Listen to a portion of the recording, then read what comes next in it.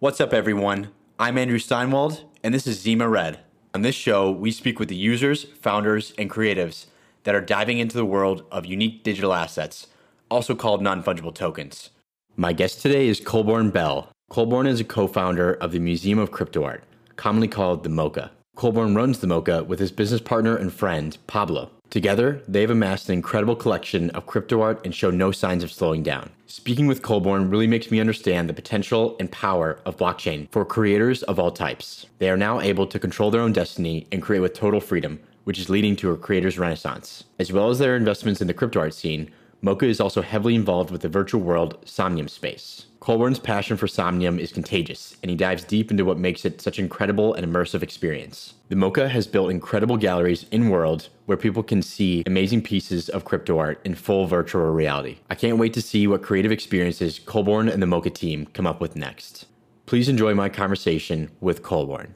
Before diving into today's episode, I'm extremely happy to announce the first sponsor for the Zima Red podcast, my good friend Digital. Digital is an amazing creator that tokenizes his art and music. He is constantly on the bleeding edge, and you can see it all on his website, danky.art. Make sure to sign up for his newsletter, where he sends out updates on the journey of a digital artist leveraging the power of Ethereum. Sign up at conniedigital.com/join. Now time to jump back into the episode. Colborn, thank you so much for joining me today. I'm super excited to chat with you. And to get us started, I'd love to hear a little bit about your background.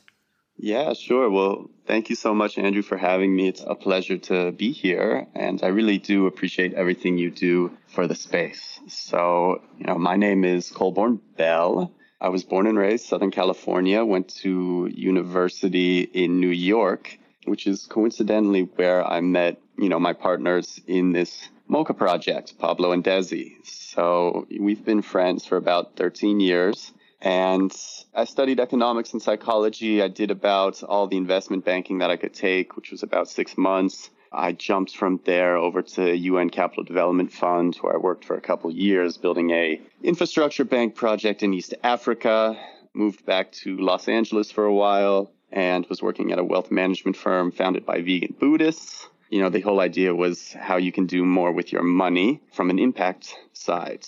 And from there, I, joined a private family office, running their US-based family office, and was doing that concurrently while I was doing a, significant amount of blockchain investing and participating in this space.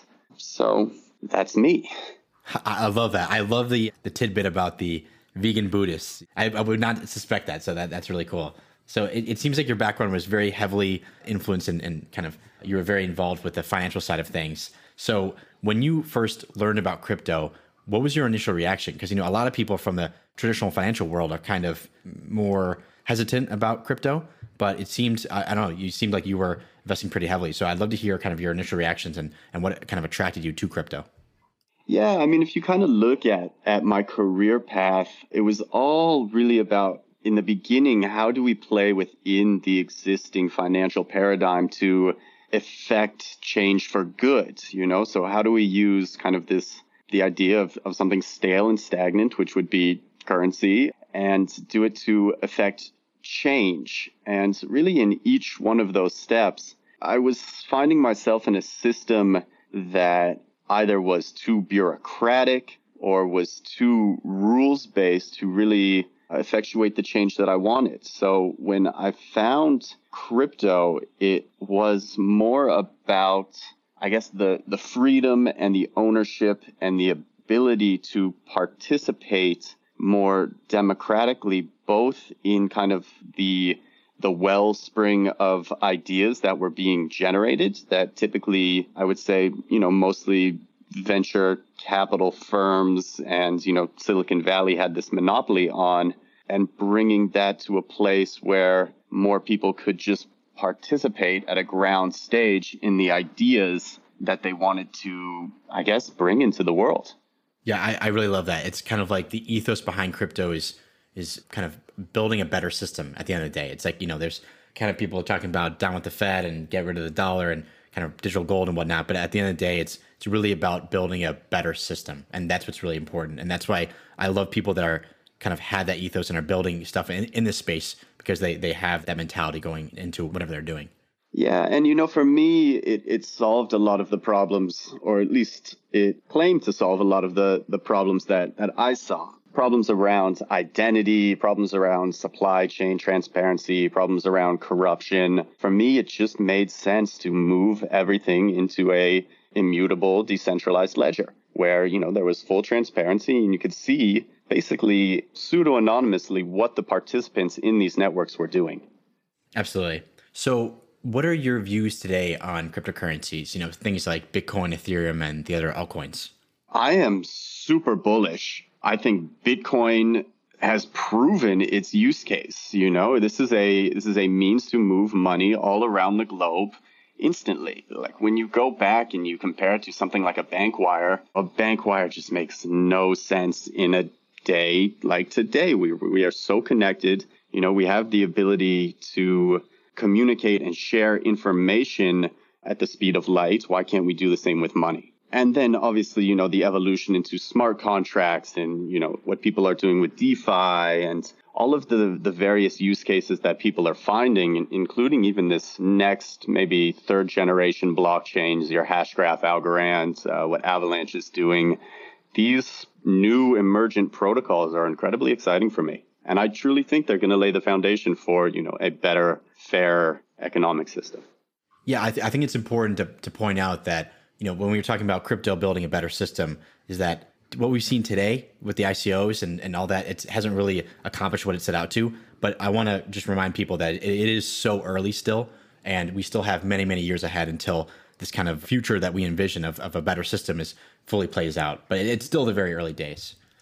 And, I'll add, you have to be building a concurrent system so people at the end of the day have a choice where they can opt into, right? People now feel like they have no choice. And it's going to take years of development, especially from a user interface side, for your everyday person to understand and interact with these systems. But if we're not building something in parallel and there is no choice, well, then ultimately people are stuck.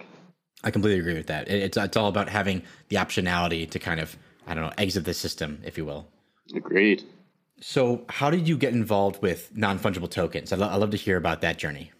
Well, I guess probably my first experience was participating in the Mana ICO and then the subsequent land auction for Decentraland. I played a little bit with CryptoKitties. I was never into, the breeding and selling, but I do have one, sitting in my vaults, just a Gen 0 unbred CryptoKitties. So I guess that's where it started. But, my first interest was in virtual worlds and tying title and ownership of these lands to records on the blockchain. So you got involved with DCL, and then were there any other projects that really caught your eye? I mean, you mentioned you had the CryptoKitty, but any other projects along the way that you got involved in? Yes. When Decentraland had their big treasure hunt event, it kind of brought me back into this space. And the thesis that Pablo and I were moving forward with was largely that gaming and provably rare digital items in gaming would bring a lot of new entrants into this ecosystem. So along the way, we were playing various games as well, F1 Delta and Z Racing. But, in our minds, it all really clicked when we put together crypto art with these virtual lands. Awesome. Yeah. So, and you mentioned Pablo. I'd love to hear a little bit about Pablo because, he's one of your oldest friends, but also your business partner. Could you tell me just a little bit about him? Yeah, of course. Born and raised in Miami from a Spanish family. We met at Columbia. We were both in economics, so we were doing a lot of work together. And we had just this very unique experience at this time in New York. So we were able to really, I guess, kind of get to, I guess, the depths and the core of each other's personalities. And, at the end of the day, just an incredibly intelligent, fair, strong-willed person with a tremendous vision and an ability to execute. Wow. I hope someone talks about me the same way in the future, but that's awesome. I love that. So it's so cool that you have a great friend and also a business partner, because I feel like that's pretty rare. But when that does work, it works like magic. Yeah, like in this space, because things move so fast, trust is everything, right? And we could not do what we do if it wasn't for, that very deep trust that we have in the other person and the respect that we have. And, we are very different people. I think we share very similar values, but, we have separate minds for what this is and where this is going. And kind of in that interaction, we're able to bridge different worlds and different elements and build a larger cohesive vision of all the things that we're seeing. I love that. So what is crypto art and what makes it valuable? Yeah, what is crypto art? Well, crypto art, in the simplest terms, is art that is on a blockchain, right? So we have this full transparent history of provenance. We have a transparent history of bids, sales, previous collectors. All of this information that was very previously opaque is being brought into the light. And from that, we have a tremendous amount of data. And for me, that data and the storytelling that is accompanying these images, videos, 3D objects is, to me, what makes it incredibly valuable. That's really cool. I didn't really think about that in particular, because usually when I think of story, I'm always thinking about, okay, what is the story behind this piece of art? Like, meaning that, hey, this artist made, let's say, I don't know, this image of the ocean because it represents this and that, blah, blah, blah, whatever. But then really the data itself tells a really interesting story. And that's cool that you touched upon that, because, you can see Colborn bought this back in 2020. And then Andrew bought it in 2022 or whatever. And just that in itself tells a really cool story and kind of the history of the piece without even giving any background on the piece itself.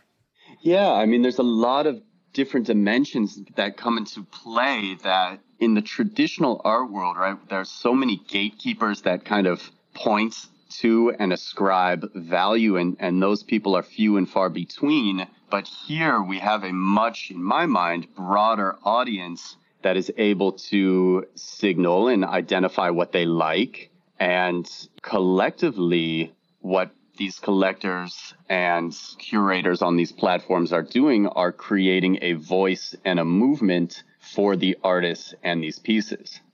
Yeah, it's interesting because I feel like with crypto art, the artist has now full control of kind of their destiny, so to speak, right? They're able to control their media, their kind of their marketing with the social media, and then they're able to control kind of the financial rails because they can create the asset themselves and then sell it directly to collectors. They don't have to go through a gallery anymore. Some still, go out, obviously sell on platforms like these gallery type platforms like Super Rare and Nifty Gateway, et cetera. But if they want, they could just sell directly to collectors. But I think in this world, when the artist has all this power, which I think is awesome and it's amazing, but I think the role of the curator almost becomes more important, because now, you're going to have as many pieces of art as there is, pictures on the internet, right? And so curation actually is almost more important in this kind of internet native art world.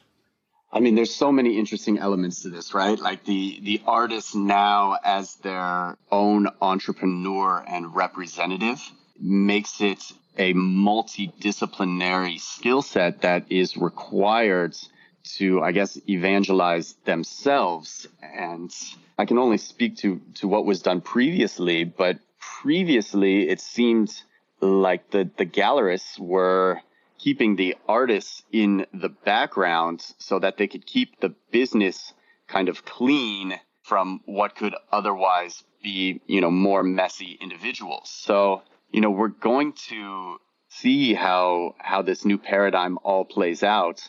And there's going to be different avenues and paths for these artists to take.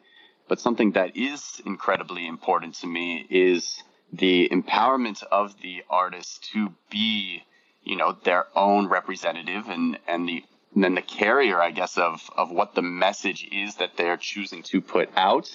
And then curators, will have the option to either participate or not.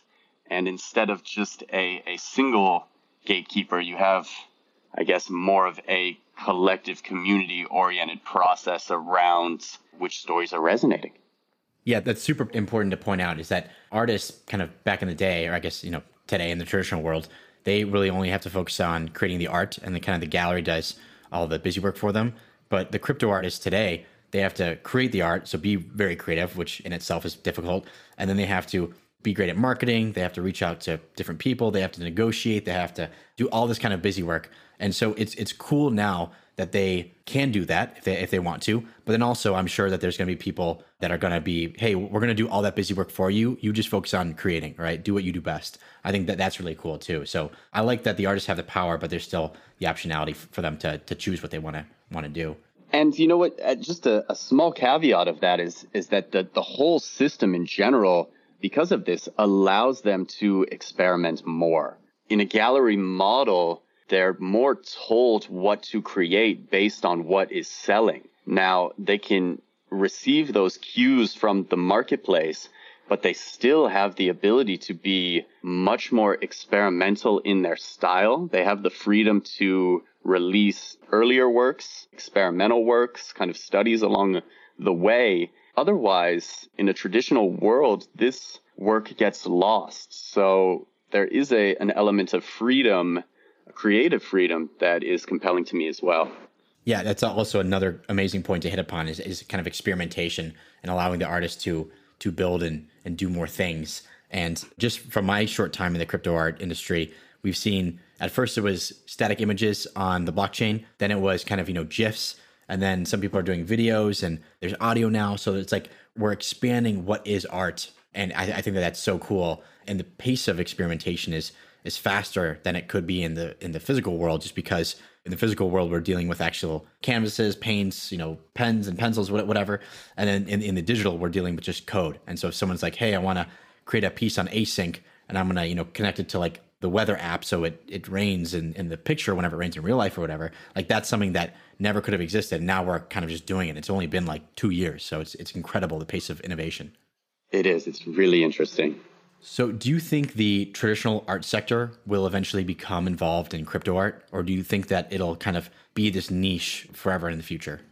I think there is undeniable value in a blockchain keeping a record of provenance and these data points, right? I think the data in itself is so incredibly valuable that every artwork in the future will be held on a blockchain. I will say for digital art and, new media artists, there's also a incredibly compelling argument to be made that our technology will eat everything. The future will be entirely digital, and the medium through which these digital artworks will be expressed will also be digital. So whether that is AR, whether that is VR, and there's also an incredible social element to this as well, where even something as simple as like a Snapchat filter, I think it was Jeff Koons who put his balloon animals all over public parks, whether in London, whether in Central Park, New York, and people could access that through a Snapchat filter and take a selfie with that. And suddenly, people have that image and they feel connected to that work without that work actually existing in physical reality. Love that. So there's a lot of people in the traditional art world that will look at crypto art and say, no, like this doesn't make sense. It's on a computer, you can't touch it, blah, blah, blah. I don't know. Do you have an argument to those people to say, hey, listen, this does have value because of this reason?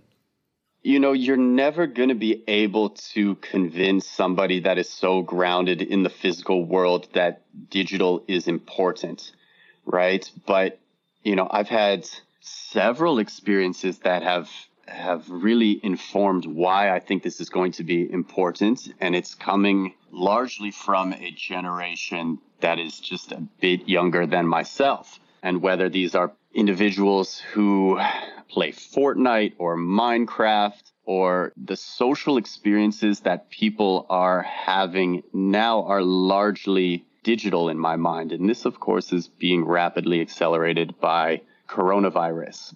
But they prefer interactions in a digital ecosystem. It gives them the ability to represent themselves and their identity more freely. And it gives them the ability to associate and build community with, like-minded people. So in just coming into crypto art, I've probably made more friends in these 7 months than perhaps I have in the past 5 years. And that is just largely based on a value alignment. So what I believe the future holds is that we will be aggregating in online spaces, and we will be connecting to people that are like-minded around similar ideas and want to bring these ideas into new forms of community and governance. And I think if we put arts and culture at the center of that,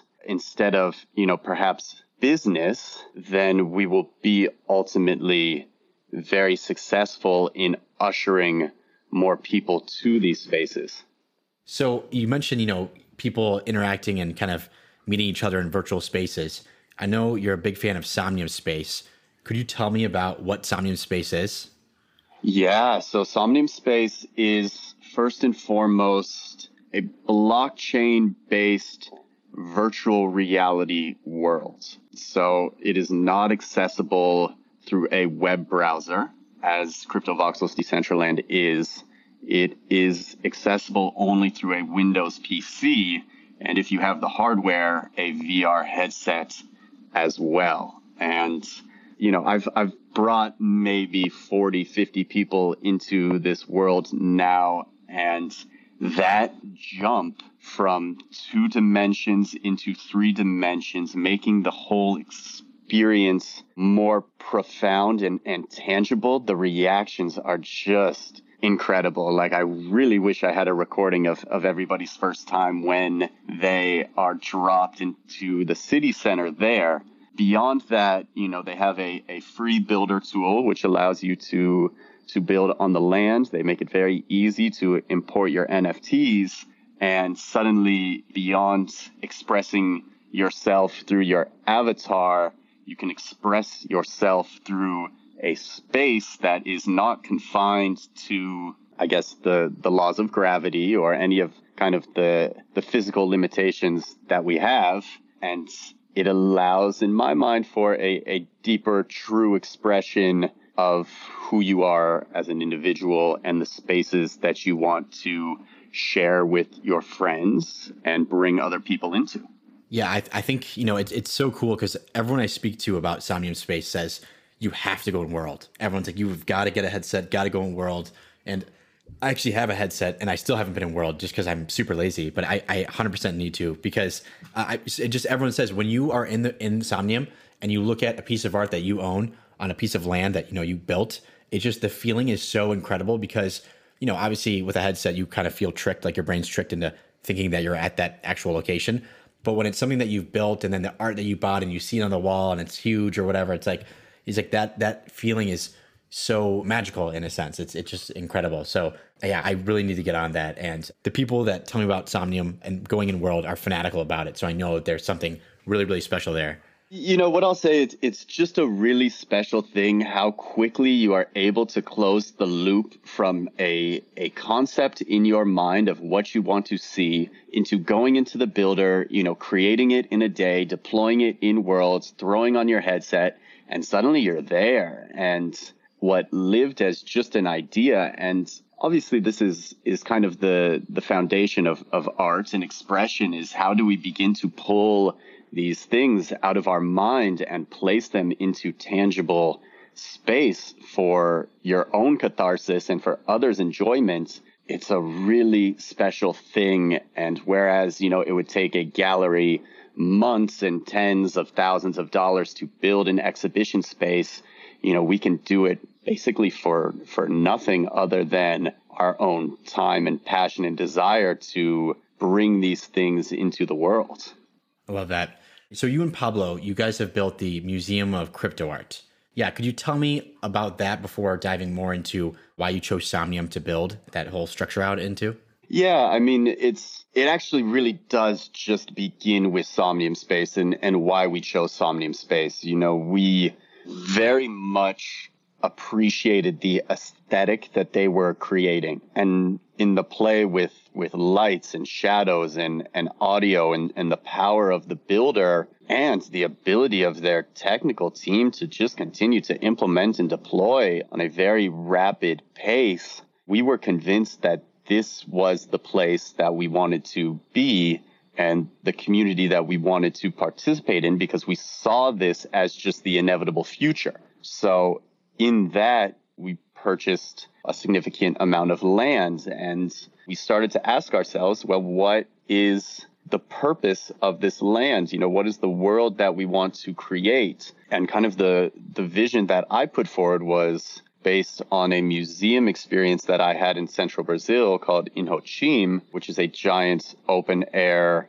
walking space where, you know, you walk through the forest, you walk along the river, dotted along the way are all these different artist installations and exhibitions. And I wanted to recreate that same feeling for people in a virtual environment so that they could come into this space and it could be ultimately a refuge for them to find that thing that they really connect with. For me, in my mind, the way to shift consciousness and expand imagination and to re-engage the creative side of the viewer is not to throw up four white walls and put some art on it, but let the art speak in harmony with the environment and create structures that complement and are additive. So the museum kind of sits as this focal point of a more traditional, it's open air, marble, and, you know, it houses what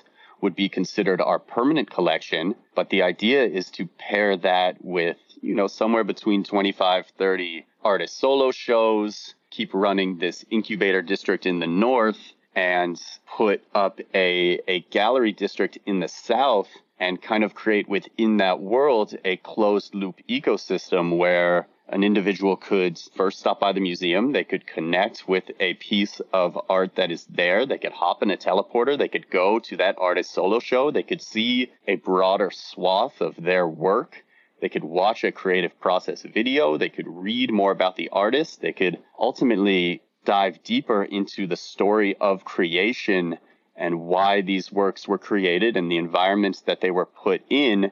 And then if they so choose, you know, they could hop in a teleporter, jump down to the gallery district, find a piece that resonates with them, and literally click and buy it off the wall.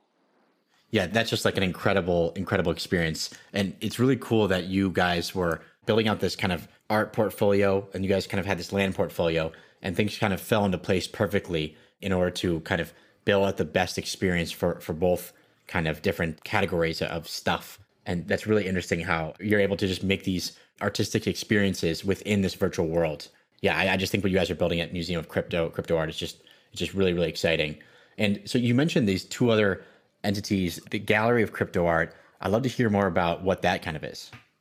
Yeah, I mean, you know, the Gallery of Crypto Art ultimately is just meant to be kind of an artist support ecosystem. I will say definitively that we are not here for short-term profits or flipping, but we do want to give new collectors the opportunity to find pieces they enjoy and that deeply resonate with them and get those pieces into their hands, because ultimately, you know, we want more people vested in this ecosystem and we want them vested on a level where they are passionate and willing to participate alongside of us, whether that's, you know, displaying it in their home on a digital frame, or whether that's also coming alongside us in VR and building out those spaces that they wish to see. That makes a lot of sense. Yeah, let me add to the gallery, you know, like down the line when coronavirus ultimately subsides, our plan is to have a physical location as well. So, we are collecting physical works in complement to that. And we kind of envision this space to be largely an educational center around what it means to have art on the blockchain. We want to be bringing more people into VR so they can experience digital artworks in native digital formats. And we also want to show them, the power of AR as well. So just continuing to prove and educate why these pieces are, to us, more valuable than the physical counterparts. That's amazing. So where do you guys think this physical location will be? Probably Miami. Oh, that's awesome. Yeah, no, that's so cool. That it's almost acting like a center for turning people into evangelists, because they're going to go in there. They're going to be able to create amazing crypto art. And then they're also going to be able to experience the kind of going inside of a virtual world. And I think when you combine all those factors into one, you're going to turn those people into like hardcore fanatics. So that's really, really cool. Yeah, I mean, seeing is believing, right? And there's an experience that you have as a viewer when you're looking at something on a screen, and there is a whole other experience when you are inside a virtual environment with that artwork. Definitely. And so, yeah, you mentioned the incubator of crypto art. Could you tell me more about that? Of course. So this was, for me, is where it gets really exciting, in that we wanted to obviously see this land be developed, right? So nobody wants to enter kind of just a empty world, right? So the idea was to give away for free rents to the artists so that they could build their own exhibition spaces and host their own artworks. And that was done with the design of seeing what the creators themselves could bring to this ecosystem and pushing our understanding of what is possible here and giving them the space and the tools to ultimately empower them to be their own representatives in this journey and show them a bit about where we think the future is headed. I think that makes a lot of sense, especially when there is a pretty big barrier. For example, if I was just coming into the NFT ecosystem, today, totally fresh, I would be really confused about like what's going on. What is this platform? What is this product? Blah, blah, blah. So if there was a way that I could kind of accelerate my learning and be guided on my kind of NFT journey, that'd be perfect. Yeah. And just adding to that, these artists, in my mind, are really going to be the leading creators of these metaverse worlds. And we think it's going to be one of the most valuable skill sets in the near-term future. There are so many creative opportunities that exist alongside what would be called crypto art in the creation of avatars or, designing and deploying of buildings. And I believe that, there will be a tremendous amount of commission work available to these individuals if they are experienced with the tools that I guess are able to bring these visions forward. Yeah, that reminds me of something that Balaji, former Coinbase guy, company Earn got bought up by Coinbase, and then he left Coinbase, he's now working on his other stuff. But he tweeted relatively recently that I guess Web 2.0 was built for the bloggers, built for the writers, because it was all about making your blogs and writing content for the internet. And he said Web 3.0, which is more of the kind of virtual worlds, is kind of built for the creatives. So the people that are going to be building structures and building art and kind of building this content that inhabits these virtual worlds. So that's a really, really exciting paradigm shift that we're going to see for sure. It's exciting. In my mind, it's a creative renaissance. The opportunity set available to artists, I think right now is larger than it's ever been. It definitely is going to take some years of maturation, but it's incredibly exciting to be here and now and to start to pinpoint the different areas that are emerging and rapidly developing. I love that. All right, let's get into some controversy. So I'd love to hear a little bit about your kind of thought process purchasing the black and red squares from POC. Is it POC or is it PAC? who really knows anything about this guy? Yeah, yeah, that's true. Yeah, it is going to be a bit difficult for me to comment on because I think most people are aware that Pablo and I operate in different segments of this marketplace. So that is a relationship that he cultivated and ultimately a sale and purchase that he completed. Now, the understanding that I have of what occurred is that the alpha piece was never meant to be sold, right? And the red piece was put out at I would say, a leap price for pack with the intention that the price would only continue to rise. So really, it was a snap decision by Pablo to buy it where he did. And it was one ultimately that I fully supported because of just who this creator is.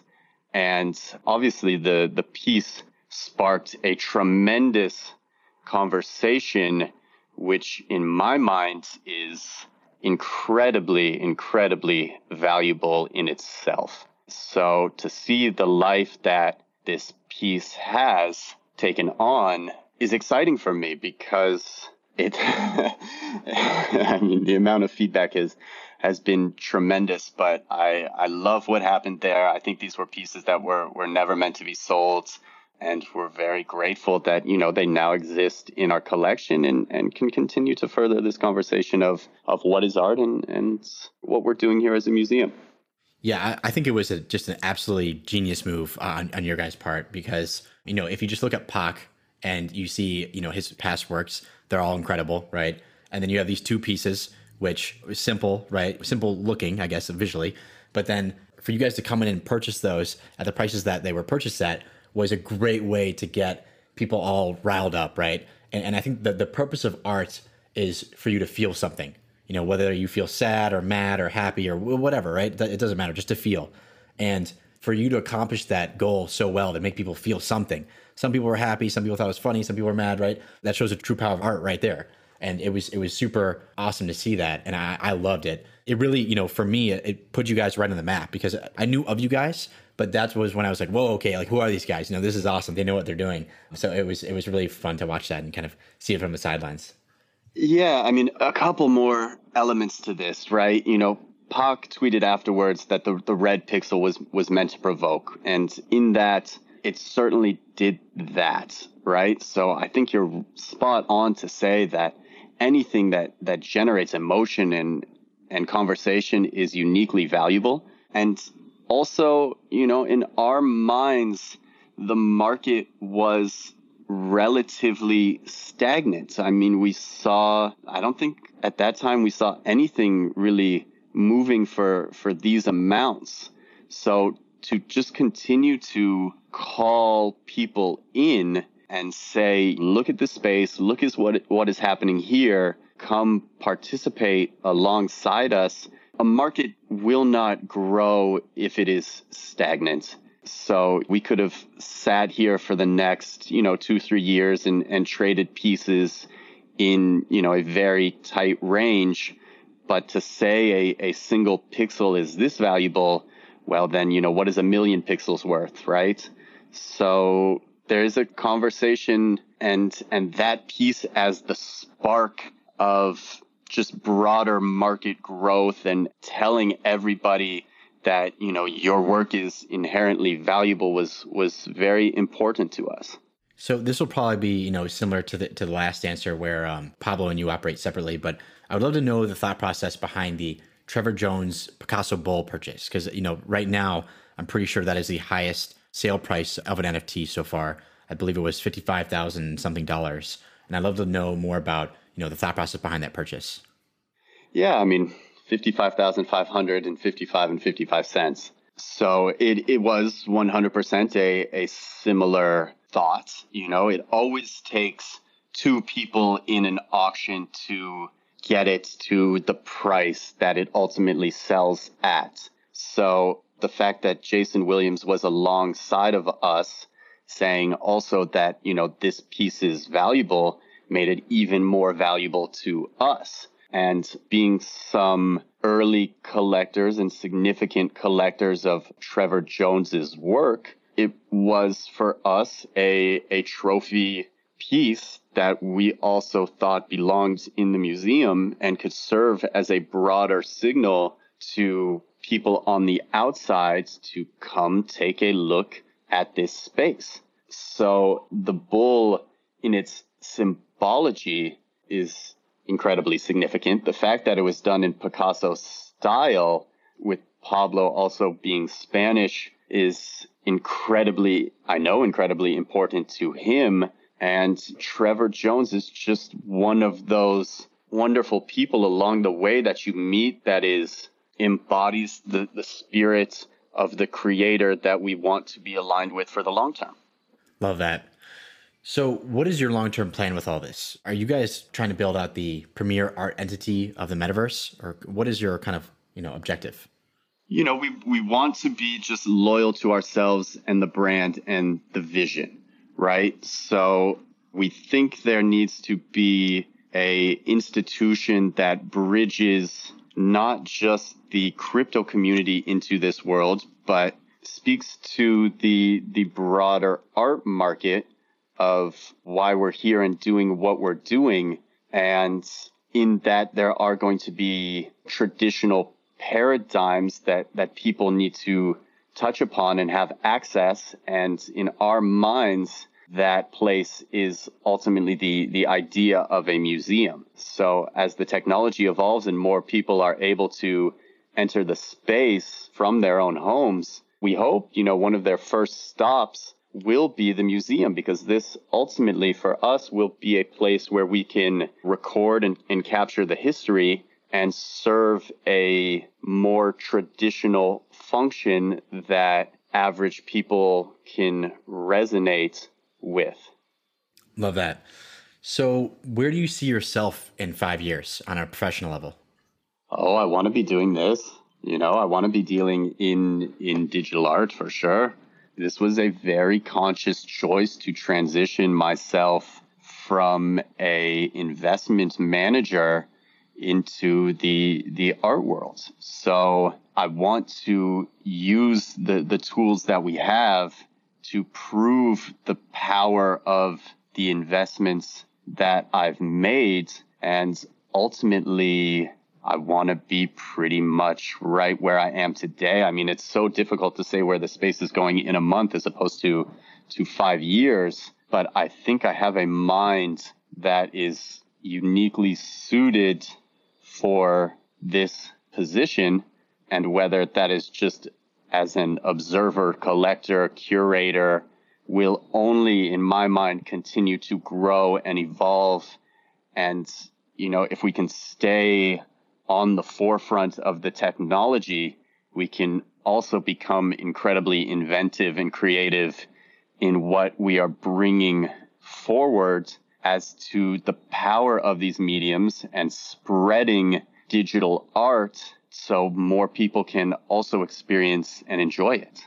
There's one thing I want to add that is so uniquely important to me is that I could, and I have, talked to, my mother, my father about what I do, and they just have no idea, right? They love that I'm so passionate, but I can bring her the headset and I can put her in this world and I can see the reaction that she has, and she just lights up because suddenly she kind of gets what I'm doing, and I can tell her, like, look at just this tremendous art. Now, this art is on the blockchain, and what the blockchain allows me to do that I couldn't do with a physical work is it allows me to keep it in cold storage, right? I really don't have much liability in somebody coming and stealing the work. I don't really, need to insure the work. I can transfer it. I mean, of course, gas is insane right now, but, you can transfer it for mere fractions. And I can also build exhibition spaces for free. So I can leverage all of these technologies to create experiences that somebody like my mother can understand. And suddenly she has an emotional response. And to me, that is kind of just the core of what I'm doing and what I hope to evangelize for the next 5 years. Yeah, I love that so much. I think that we're just so lucky to be in the industry that we're in, because not many people, you ask them, hey, what do you want to be doing in 5 years? Not many people respond with, I want to be doing what I'm doing today. So the fact that we answer that, hey, I'm doing what I love right now, I want to continue to be doing that. It just shows like how lucky we are, and also what an incredible space that we're involved with. So yeah, it's awesome. Yeah, it very much speaks to the time we're in as well, right? You know, a lot of people are out there feeling incredibly frustrated, and they need, I think, safe spaces to both question themselves and to express themselves more fully. And I think these virtual worlds really accomplish that. And if we can do it from a collective place of beauty and understanding and mutual respect and enjoyment of art and culture, I think it's just incredibly healing. So, you know, to create and design these spaces and experiences for people that need it is high on my list as well. All right, let's jump into the closing questions. What is your single favorite NFT that you own? Yeah, you know, when I saw this question, this is a very, very difficult question, right? Because everything that I collect, I love with my full heart, right? And I treat it as my own because it had a profound effect on me. And I'm actually going through this whole process right now of cataloging our entire collection, and there are thousands of pieces, right? So if I had to pick one, it would be One True Path from Rhyolite. What is that? I'd love to hear, like, what does it look like and kind of what platform was it minted on?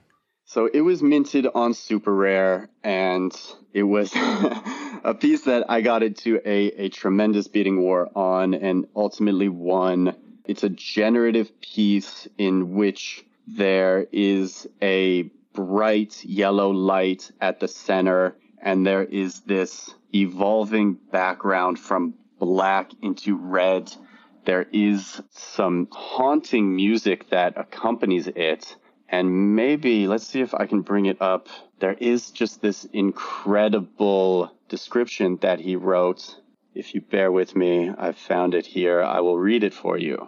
And then I'll also talk about why this piece is so important to me. Okay, so the description reads, "It is beautiful and enticing. It calls to you in a singular way. All answers will be revealed instantly upon reaching its end. But the one true path is an illusion many spend their entire lives chasing. Some think the light leads to a promised land, but it is a trap. Life is about the journey, and adhering to one true path strips the traveler of the essence of existence. Stare into its depths at your peril and turn away. Your path is a different one." Wow, that is beautiful. Yeah, it's like it's very haunting, right? Because for many different reasons, right? So Rhyolite was the artist that we first connected with, who to me just absolutely embodied the spirit of this community. He was a community manager for a tech company in Santa Cruz, California. So he had this wisdom of how to curate and create communities. And he created this art on the side. And his art was just evolving incredibly. He was the one who came with us first and did this first solo show. And to us, it just proved kind of the power of what we were doing. And maybe just a week after, we released it, he passed away unexpectedly in his sleep. And for us, it was just a tremendous shock as it was to other people in the community who knew him to be such an excellent individual, and to kind of see the growth and evolution of his art and how he was personally blossoming. It was a tremendous loss. So for me, the piece speaks to not only the values that we should be holding together, but also in that description, it teaches and tells you to be true to yourself. So I get, every time I see this piece, I get incredibly emotional because there's so much wrapped up into it that if I only had to choose one, it would be this. Wow, that is a beautiful story and really inspiring piece right there, for sure. That would definitely be my favorite as well if I had something like that. All right, what is something that you'd like to see happen or something that you think needs to happen to the crypto slash NFT ecosystem? I don't know. I don't want to, I don't want to tell people how to be. I think there is this incredible punk culture that I absolutely adore.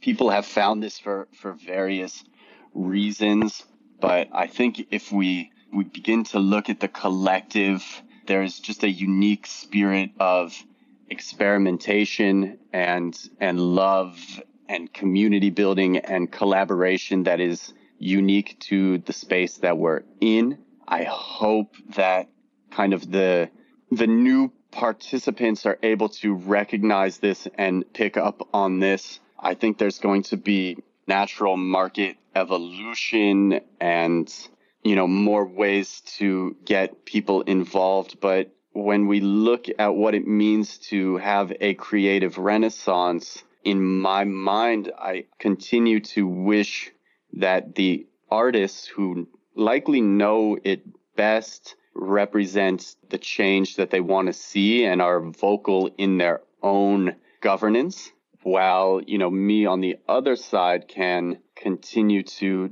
be a collector and additive to the value of the work by creating the experiences that enhance it. So I would encourage everybody that this is not a time to be particularly competitive, but to be collaborative and ultimately recognize that we're working towards the same goals. And if this is the case, then, we should be able to band together in support of this vision and lift one another up together. That's awesome. All right, what are the main barriers to adoption in the crypto art space? Oh, I think that's very simple. That is, in my mind, just the barriers of entry into the technology. Like it's an impossible chore to go around to all of the people that I want to see in this space, whether artists or collectors, and get them signed up for Coinbase and get them to purchase their first Ethereum and teach them how to use MetaMask and teach them either how to mint or to place bids. So in my mind, the available, population that we're speaking to is still very small. And, we know that the crypto community is small and loyal, but how do we begin to engage outside people? And for me, this is as simple as allowing credit card functionality and a back end that secures their purchases. So for me, this was a journey of 4 years of understanding the technology and becoming proficient in it. But for a traditional artist to come into this space and to understand what a public key is and a private key and how to manage all of this and to manage their earnings in Ethereum, I think it's a difficult ask. And I think there's going to be instances along the way where these individuals in particular have artworks perhaps stolen, and this is going to turn off a lot of people. So how do we kind of put the technology on the back end and create seamless user interfaces that allow for everyone to participate is going to be that barrier of entry. That makes a lot of sense. All right, last question. Where do you see the world of crypto art in 3 years? I can't say where we're going in a month, but in 3 years. So we see Apple toying around with 2021 AR, right? We know Facebook owns Oculus and is building their own virtual world. I see a tremendous explosion of these two technologies into the mainstream. Now, how crypto art gets pulled up in all of that is probably, a question I have to ask myself and continue to explore. artists will continue to create, and that's what they should focus on. But it's going to fall on the hands of the collectors and the curators to bring this artwork into these new mediums of distribution and spread them as far and wide as possible. So I think, we will continue to see a tremendous rush of people who perhaps operate more in traditional mediums coming over into digital. They will be attracted to this idea of an open global marketplace. The markets will continue to grow and evolve and facilitate these transactions, and, the technology will spread them. Yeah, it's going to be interesting. It's going to be really interesting. So I look forward to it. Yeah, we're definitely going to have front row seats. So it's cool to be in the very first wave of all this kind of happening. Agreed, man. Every day, I wake up incredibly excited to just delve back into what I'm doing. And that hasn't always been the case. So I do feel very lucky and blessed to be here and in this position and to be seeing the things that I'm seeing. I'd always just like to extend an open invitation for anybody new or old to reach out. If you're interested in Somnium space, we have parcels for you to come in and experiment in. And yeah, cheers to the journey. Awesome. Well, Colborn, this has been just amazing. I love what you guys are building with Museum of Crypto Art and what you guys are doing in Somnium and how everything interconnects and kind of your focus on the culture first and moving the entire space forward that way. I think that's hugely important, and you guys are a massive force for good. I'm really thankful to have you guys. And if people wanted to, learn more about what you guys are doing or talk to you specifically, where should they go? Yeah, Twitter is our best place now. We're building a website for this. We are on Discord, WhatsApp. We are everywhere, pretty much constantly connected. We've been working we're just like a team of three. So we really have been working ourselves to the bone. I think our focus is going to be moving forward in building and deploying the assets that we have. But I would say that we're never more than 1 degree of separation away from anybody, and our DMs are open. So, Museum of Crypto on Twitter is a great place to find us. Awesome. All right, Colborn. Well, I can't wait for you guys to come back on again in the future and give me an update on what you're doing. Really appreciate all that you're doing, Andrew. It's been such a pleasure to talk to you, and, my deepest gratitude for all that you do. Thanks, man. Talk soon. Yep. Take care. Hey everyone, stay tuned for more episodes of the Zima Red podcast and subscribe to the Zima Red newsletter for more info on all things NFTs. Thanks so much for listening.